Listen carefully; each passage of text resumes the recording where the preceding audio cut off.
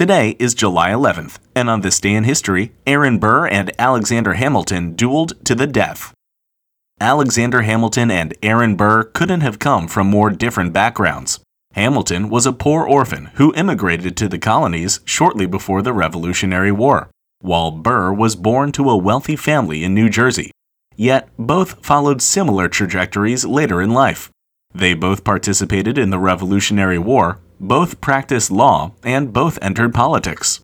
Hamilton would gain fame as the first U.S. Secretary of the Treasury under President George Washington, while Burr served as State Attorney of New York. But in 1791, Burr defeated Hamilton's father-in-law in a U.S. Senate race, causing animosity between the two men. Later, in the 1796 presidential election, Hamilton campaigned mightily against Burr and his running mate Thomas Jefferson, and helped John Adams win the election instead.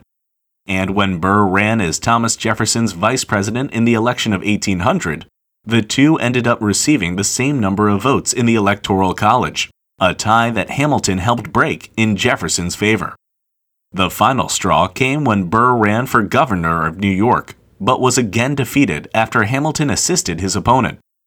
And so, a duel was arranged through liaisons, and at dawn on July 11, 1804, Burr and Hamilton met to settle their scores with one another.